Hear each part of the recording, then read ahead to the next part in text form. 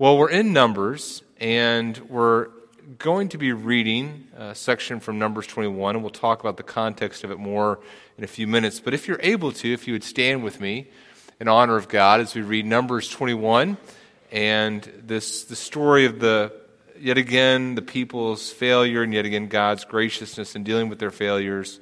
Numbers 21, beginning in verse 4. From Mount Hor they set out by the way to the Red Sea to go round the land of Edom. And the people became impatient on the way. And the people spoke against God and against Moses, "Why have you brought us up out of Egypt to die in the wilderness? For there's no food and no water, and we loathe this worthless food."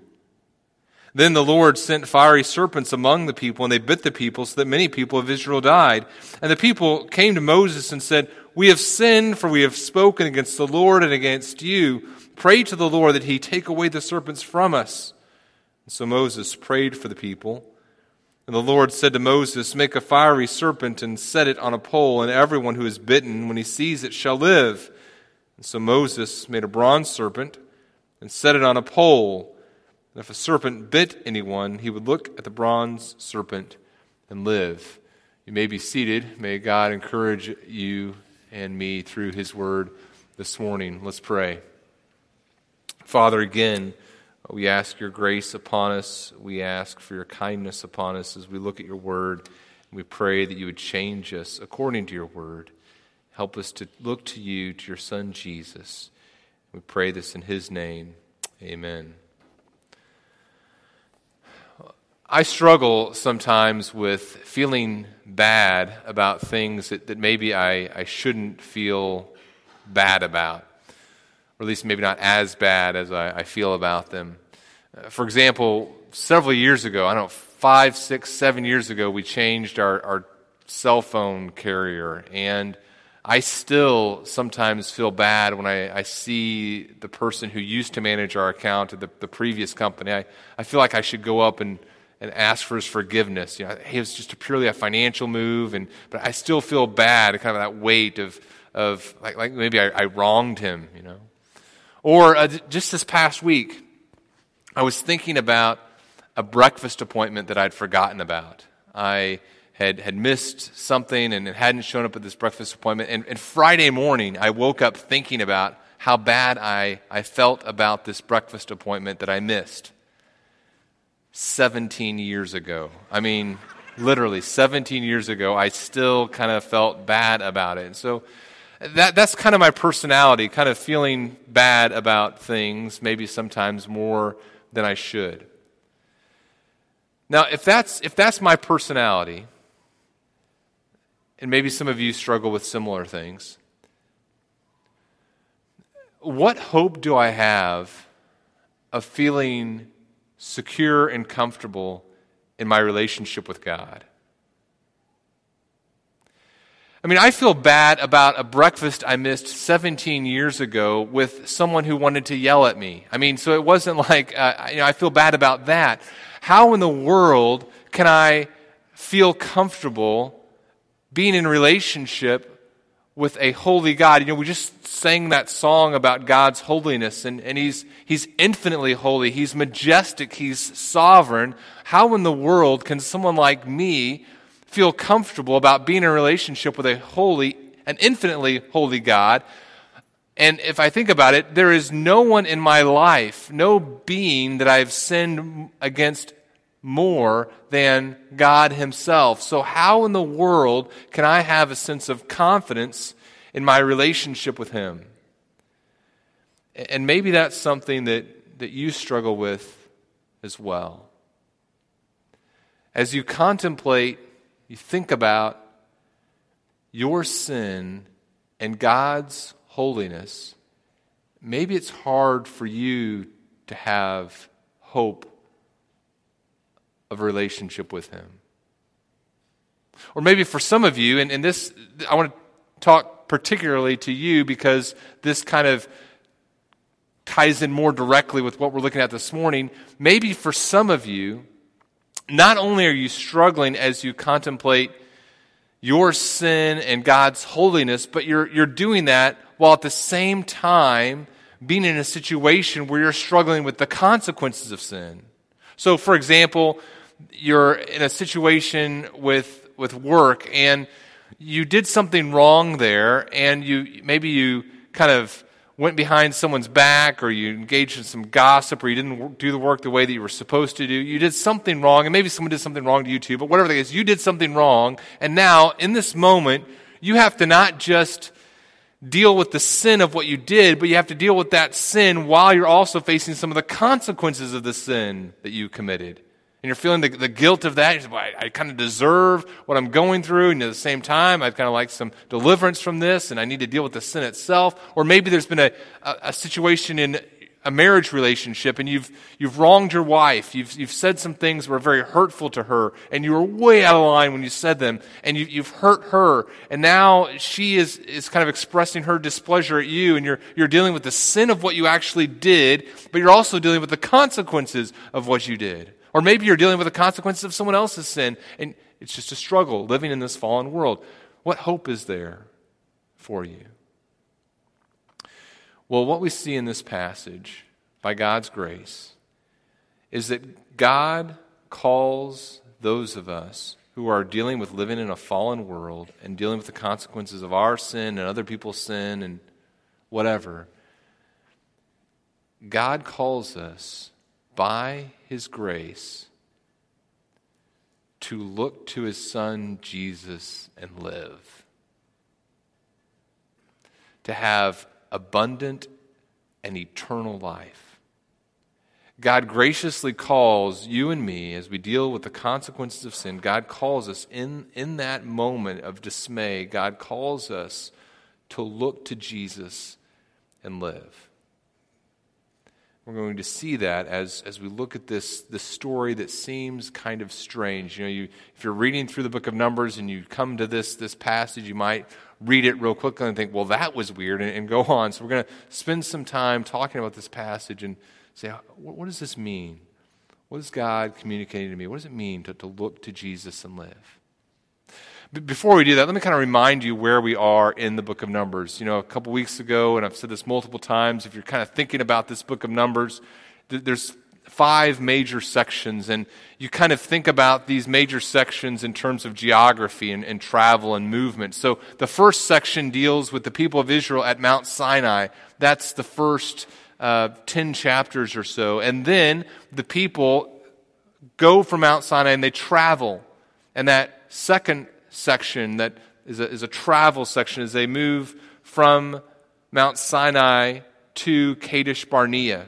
And then the third section is at Kadesh Barnea, and that's the section we were in a few weeks ago. In fact, turn to Numbers 14, 15 with me, if you will.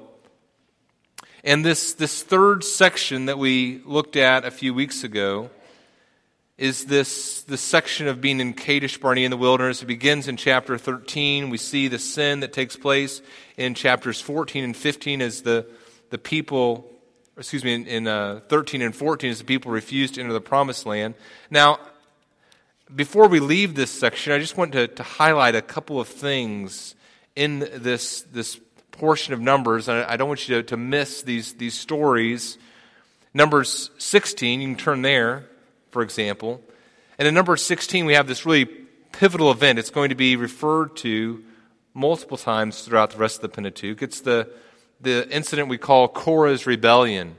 And remember, we talked about how the tribe of Levi was divided into 3 clans, and one of the clans was the clan that Aaron was a part of, and there were 2 other clans, and it was only Aaron's line that were to be priests, but the other lines were to be engaged in serving in and around the tabernacle. And in chapter 16, there's a rebellion. They say, this group led by Korah and some others say, look, who do you think you are? They say in verse 3, all in the congregation are holy, every one of them, the Lord's among them. Why do you exalt yourselves above the assembly of the Lord? And Moses falls on his face as he hears this, and they deal with this rebellion by Korah and his followers. And maybe for those of you who have kids in our Sunday school ministry, or if you're a kid in our Sunday school ministry, they covered this story a few weeks ago. And then in chapters 17, 18, 19, they kind of deal with the aftermath of this. And it talks about here are what the roles and the duties of the Levites are going to be. And then we come to chapter 20. And as we come into chapter 20, we've entered the fourth section of the book of Numbers. So start off at Mount Sinai. Second section is travel. Third section is there in the wilderness for 40 years near Kadesh Barnea. Now the fourth section, they're going to be traveling from Kadesh Barnea to the plains of Moab. And the plains of Moab will be that fifth section of the book of Numbers. But here they are in this fourth section traveling. And it doesn't go well. Some hard things happen. Chapter 20, Miriam dies, Moses' sister. Also in chapter 20, Moses commits that sin of unbelief. God has told him to strike the rock, or to speak to the rock. Instead, he exhibits unbelief. We're not exactly sure what the unbelief is. Maybe it's that he strikes the rock instead of speaks to it. And it says, God tells him in verse 12 of chapter 20, because you did not believe in me to uphold me as holy in the eyes of the people of Israel, therefore you shall not bring this assembly into the land that I have given them. And so there's a huge blow to the people of Israel as well. And then also in chapter 20, Aaron dies. And so big hit on this family and the leadership of Israel there in chapter 20. And then we come into chapter 21 and we encounter this story, this strange story of the bronze serpent. And as I've suggested to you, what we're going to see here is that God calls his people in the midst of their sin, in the midst of dealing with the consequences of their sin, God calls his people to look to his son, Jesus, and live. The gospel is contained in these verses, and we'll see how as we go through it together. We're going to go through it together, and we're going to look at four truths that I think help us as we struggle to deal with sin and its consequences. Here's the first truth. First truth is this. Sin, I need to understand this, sin is ultimately about deciding to worship myself instead of God. Sin is ultimately about deciding to worship myself instead of God. And so look at the text with me here, and look at what happens. It says, from Mount Hor they set out by the way to the Red Sea. This is the people of Israel. They're going around the land of Edom. Now, what had happened in chapter 20 is the people had said to the Edomites, they said, hey, can we travel through Edom? We're here kind of south of the land that God has promised. Can we kind of travel through your land and travel along the King's Highway? Remember, the Israelites have been in the wilderness for 40 years wandering around, and they're excited about leaving this time of wandering and going along the King's Highway. They say, look, we'll go along and we'll engage in commerce, we'll buy food from you, and there's some excitement about that possibility. And the Edomites, the king of Edom, says, no, you cannot do that. And so the people, instead of going just this short route, have to go to the south and east. And you can imagine the frustration that they feel as with each step, they get more and more out of the way, further and further from the King's Highway and from being able to engage in commerce and be able to eat this good food. They get more and more frustrated and impatient. That's the word that we see used there in the text. It says they become impatient on the way.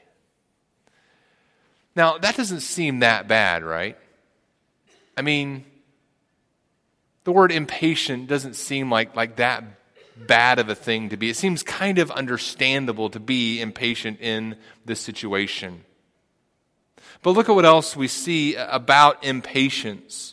We see that it's revealing this bigger heart problem. An impatient heart is a heart that doesn't trust God in his timing, and so they begin to complain about their circumstances, and they say, as they complain, notice how it's described in verse 5. It's not just complaining, but complaining the word complaining, we kind of have a not too negative a connotation with that word, but look what complaining actually is. It says that the people are speaking against God and against Moses.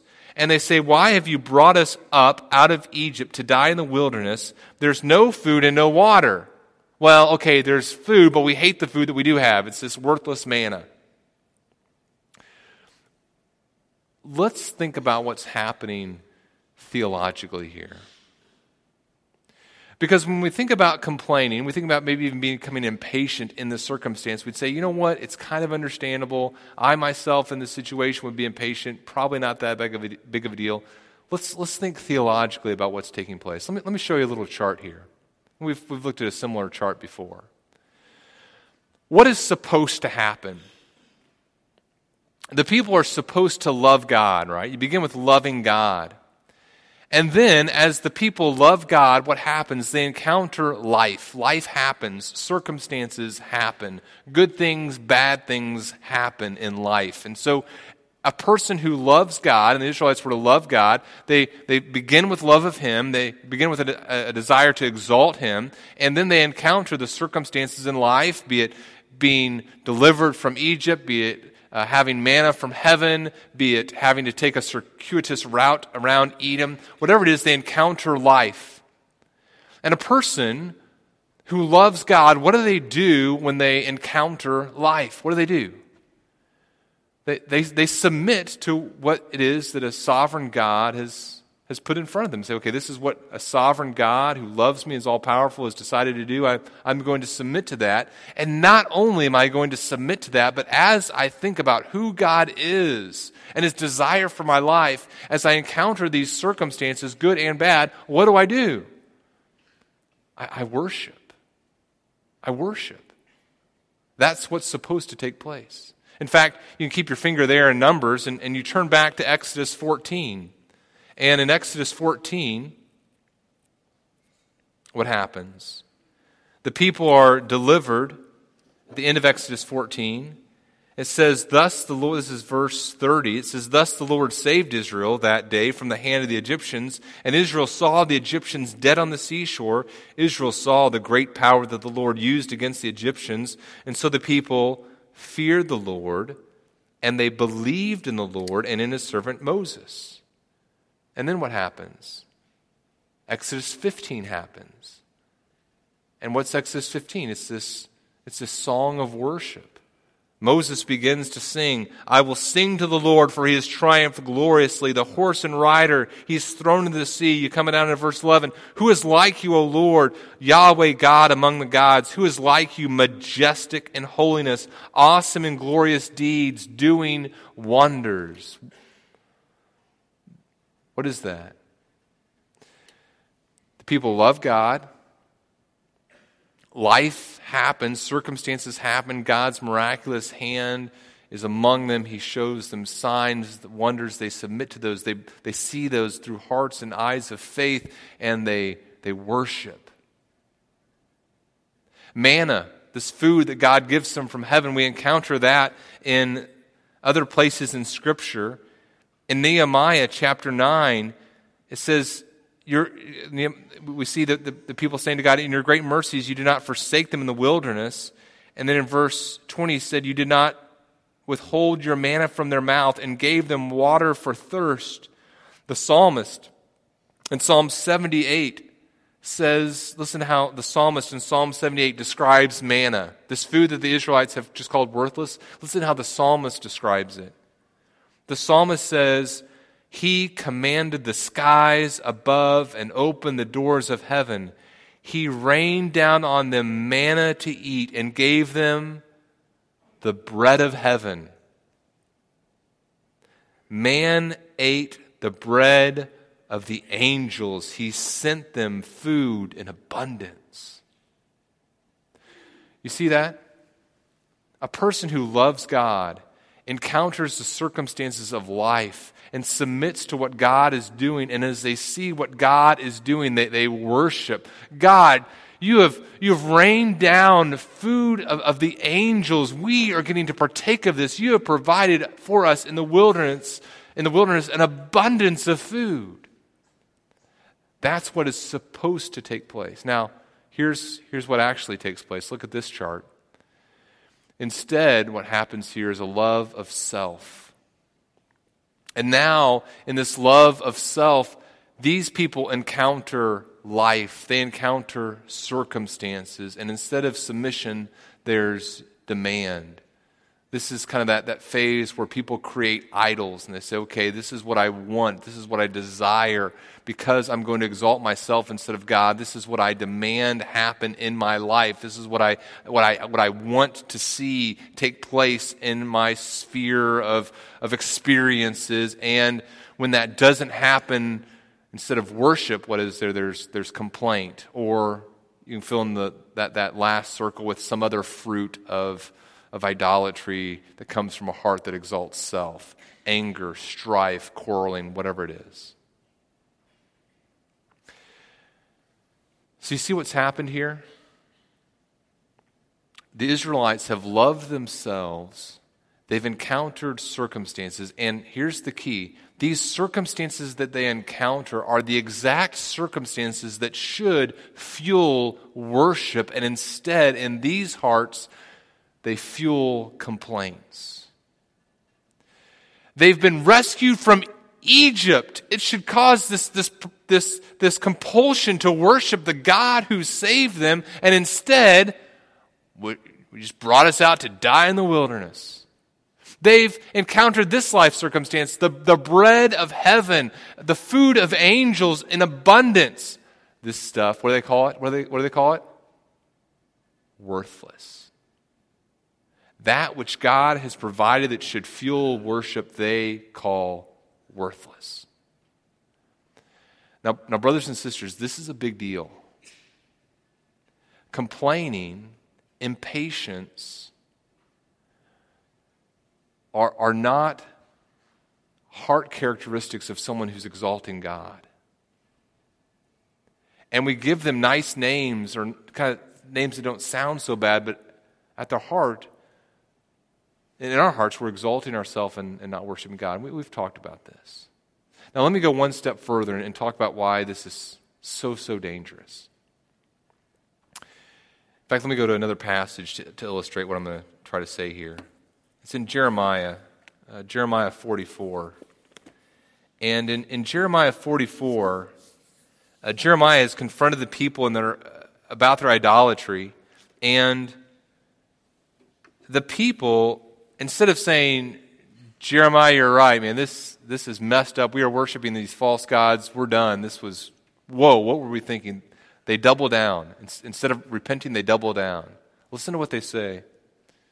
It says, then the men who knew that their wives had made offerings to other gods, and all the women who stood by, a great assembly, all the people who lived in Pathros in the land of Egypt, answered Jeremiah. This is what they said. As for the word that you've spoken to us in the name of the Lord, we will not listen to you. We will not listen to you. We will do everything that we vowed. We'll make offerings to the Queen of Heaven. We're going to pour out drink offerings to her, as we did, both we and our fathers, our kings and our officials in the cities of Judah and the streets of Jerusalem. And listen to why they're going to do this. Here's why they say we're going to do this. For then we had plenty of food and prospered, and we didn't see disaster. But since we left off making offerings to the Queen of Heaven and pouring out drink offerings to her, we've lacked everything and have been consumed by the sword and by famine. Hosea, you see a similar thing in Hosea 2.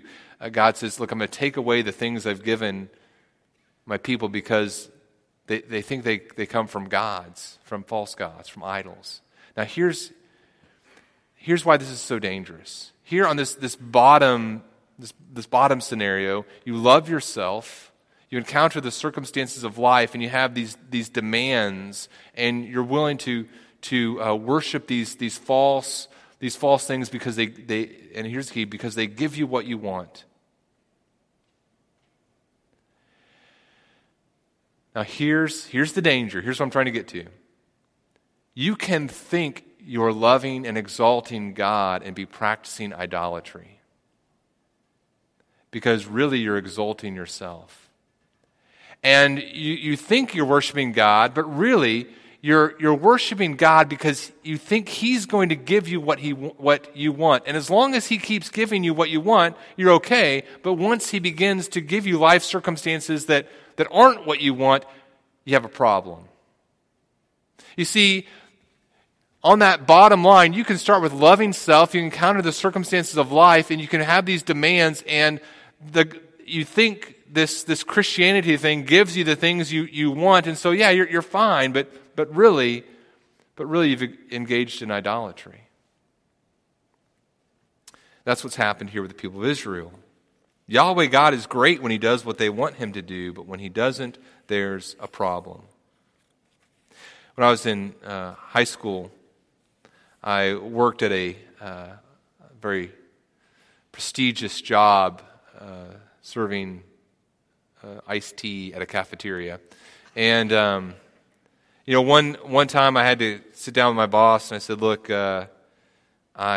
I need to confess something to you. I called in sick a few months ago, and I was not sick. I had a scheduling conflict, and I don't know why, but I don't know what I was thinking about. I lied to you. And this guy, he was a tough boss. He wasn't mean, but he was a tough guy. And if he had caught me lying, he would have had no problem dealing with that. He would have perhaps enjoyed dealing with catching me lying. But this threw him for a loop. He didn't know he didn't have a category for someone that confessed lying to him. He goes, I don't know what to do with this. Because I'm very uncomfortable with this. Why would you tell me this? My point is this.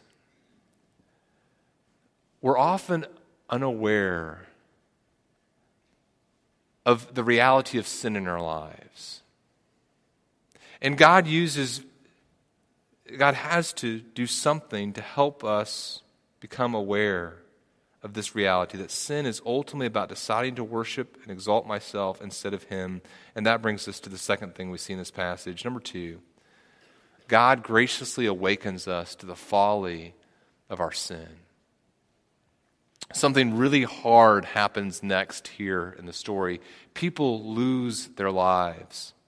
It says that God sends fiery serpents, and that word fiery probably refers to the effects of the people the effects of the bite. It's this fiery inflammation.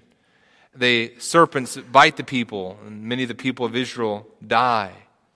Now, that's a horrific thing, and we see that verse, and we realize there are spouses who lost their husband or wife. There's people who lost their children. There's great destruction that takes place because of the sin. But look at what happens as a result of this terrible thing. Verse 7, we see that there is awareness of sin and repentance.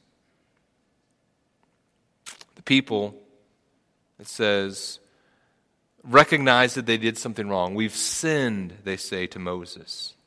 And not only do they recognize that what they've done was wrong in kind of an abstract sense, they're specific about what they've done. We've spoken against the Lord and against you. And not only do they recognize what they did was wrong and are specific about what that action that they did represented, they are also aware of where deliverance can come from. They say, pray to Yahweh, pray to the Lord that He take away the serpents from us. In other words, this is an act of God's grace, even as horrific as this discipline is. It's a hard truth to accept, but affliction that leads to repentance, affliction and a hard road that leads to repentance is far, far better than an easy road that leads to hell. A hard path that leads to repentance is better for us than an easy path that leads to hell. As a parent, I pray for my children, and I pray that God would keep them from sin, but I also pray that God would not allow them to experience any joy or pleasure in sin, that God would make the path of sin very, very miserable for me and my children. God, in His grace, does various things to help us become aware of sin in our lives. God isn't always going to afflict us with this type of discipline. The consequences we suffer for our sin are going to be varied. We encounter suffering, we say, okay, God, is this suffering the result of sin? And if so, thank you for this, and I don't want to stay in this, and please help me experience deliverance and join you, and we'll talk more about that as we go on. But there are other ways that God is going to let us become aware of sin and how foolish it is. Sometimes God is just going to allow us to look at someone else and see the consequences of sin in their life and say, boy, I recognize how foolish sin is. I look at what some wrong decisions in this person's life have led to, and I just want to be aware of that. Or sometimes God is going to use just the reality of living in a fallen world. We're going to see suffering. We're going to say, you know what? I recognize that this disaster, this horrific event is true of just the fallenness of our world, and I'm going to learn from that. I'm going to turn because I see what the consequences of sin are. Sometimes I'm going to read Scripture, and I'm going to come to a passage of Scripture, and I'm going to say, boy, that attitude, that exists in me. That heart attitude exists in me. Complaining. I wasn't even aware that I was a complainer, but I come to Exodus and Numbers, and I see complaining, and God, your word convicts me. You remember last week, Pastor Mike mentioned Psalm 19, verse 11. It talks about God's word and says, by them your servant is warned. I'm warned. I come to God's word, and it convicts me. Or God uses other Christians in my life. Someone comes alongside me and says, Daniel, man, I love you, but I watched the way that you interacted with your son in that situation. And yeah, I understand you were frustrated, but that impatience that you showed toward your son, let's talk about that. It's not. I think God has a better way for you here. Let's talk. Let's do life together. James 5, I think 19 and 20 talks about how a person who turns a person away from sin saves their soul. There's this benefit of just being in life together, doing care group, doing ministry together, and allowing people to just speak truth to our lives in a gentle way. Say, hey, let's think about this.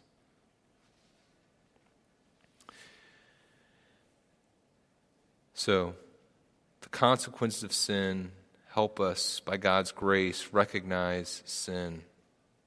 Here's the third truth that I think helps us. The third truth is this. As we think about sin and the consequences of sin and how to deal with all that, Jesus took the shame of our sin on himself. We come to a verse that's a little hard to understand.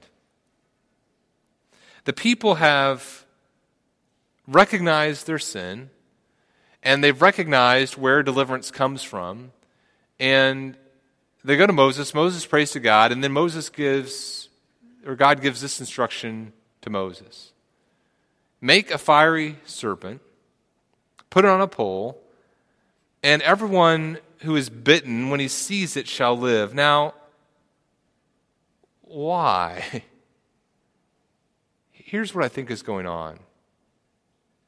The people have sinned. They've complained. There's been this judgment. These serpents who come along, people bite them. There's inflammation.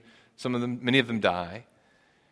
And now Moses is told to make this serpent and put it on a pole, and the people are to look at it. Now, what does that serpent represent? That serpent represents the shame of the sin that they've committed. As a person looks on that serpent, what they are saying is, yeah, God's judgment is just. This serpent represents the shame of what I have done. And I'm looking at that serpent and I'm recognizing that I've done something wrong. I deserve this judgment. And I'm believing that God and only God can deliver me from this judgment. It's kind of like when you're at a restaurant, perhaps. It's this serpent. And you eat a meal. And you come to this restaurant kind of hungry. So you order some appetizers, then you order a big meal, dessert, why not? And so you take dessert as well, and then you're feeling particularly generous, and you say, the whole table, it's on me. And eventually, after all the enjoyment of the food and the eating, this piece of paper comes.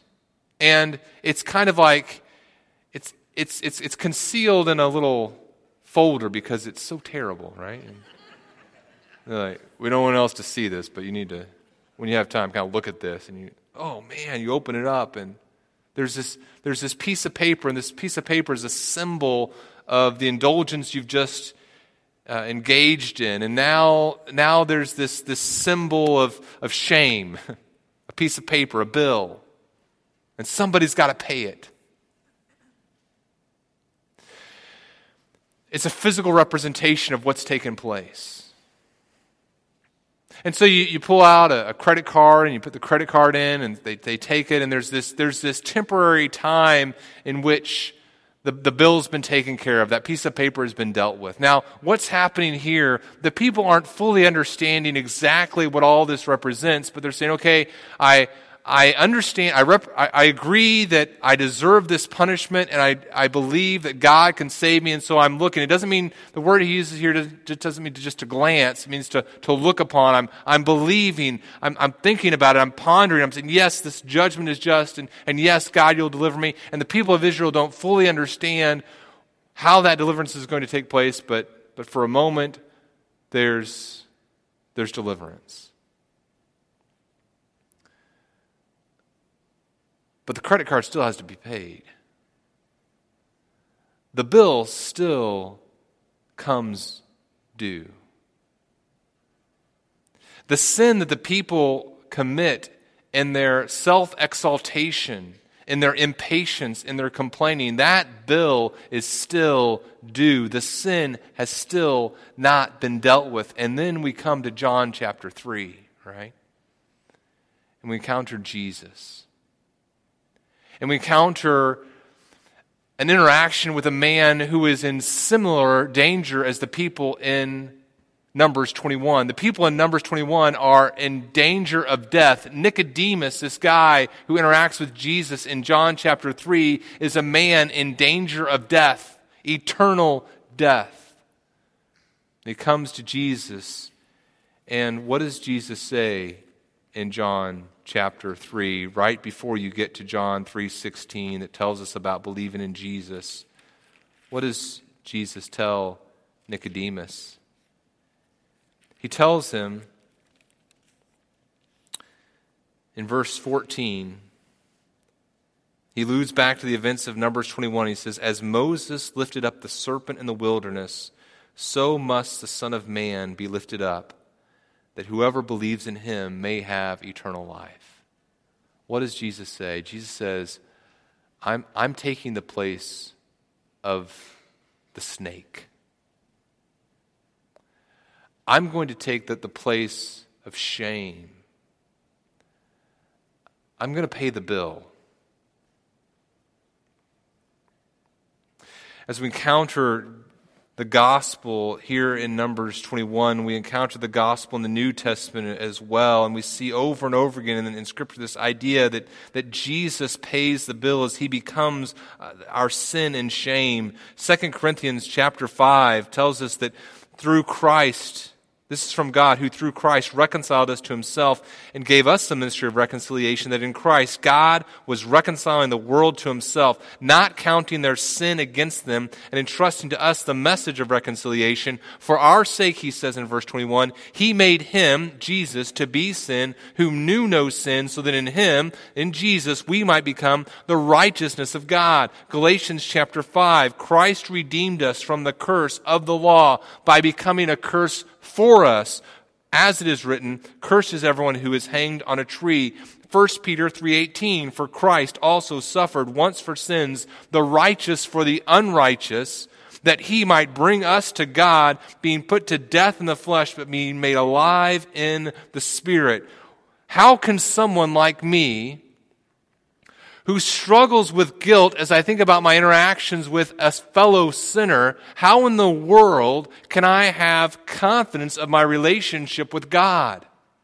It's not because I think I am so lovely. It's not because I think I'm some sort of prize of a friend, or it's great to save me because I could win some congeniality award. No, I look upon Jesus. And I take confidence in the one who paid the bill.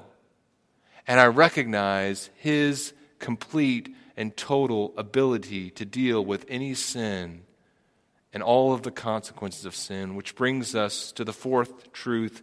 We can be saved from our sin by simply looking to Jesus in faith. It says here, Moses made this bronze serpent and set it on a pole. And just as was said, if a serpent bit anyone, the person could look at the bronze serpent and live. What does Jesus tell Nicodemus? That the person who believes in me, the person who believes in the Son of Man can have eternal life. For God so loved the world, right? That he gave his only begotten Son, that whoever believes in him should not perish, but have eternal life.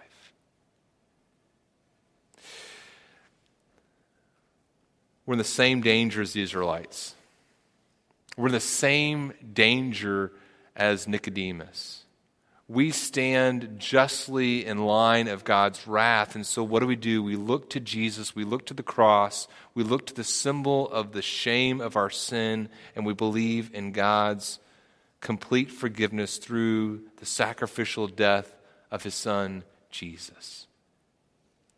The psalmist says in Psalm 103, verse 10, he does not deal with us according to our sins, nor repay us according to our iniquities. For as high as the heavens are above the earth, so great is his steadfast love toward those who fear him. As far as the east is from the west, so far does he remove our transgressions from us. It's not to minimize the reality of sin in my life, but what does it tell me? God graciously calls me as I deal with living in a fallen world, as I deal with the consequences of sin, my sin, other people's sin. What do? I look to Jesus, not myself. I look to Jesus in faith. In him alone, experience abundant and eternal life. Let's pray. Father, we thank you for your Son, Jesus. We thank you for the life that we have in him. We pray that you would make us aware of sin in our lives so that we can repent of it and place our faith and trust in Jesus and turn to him. Give us your grace. We beg of you. We pray. In Jesus' name, amen.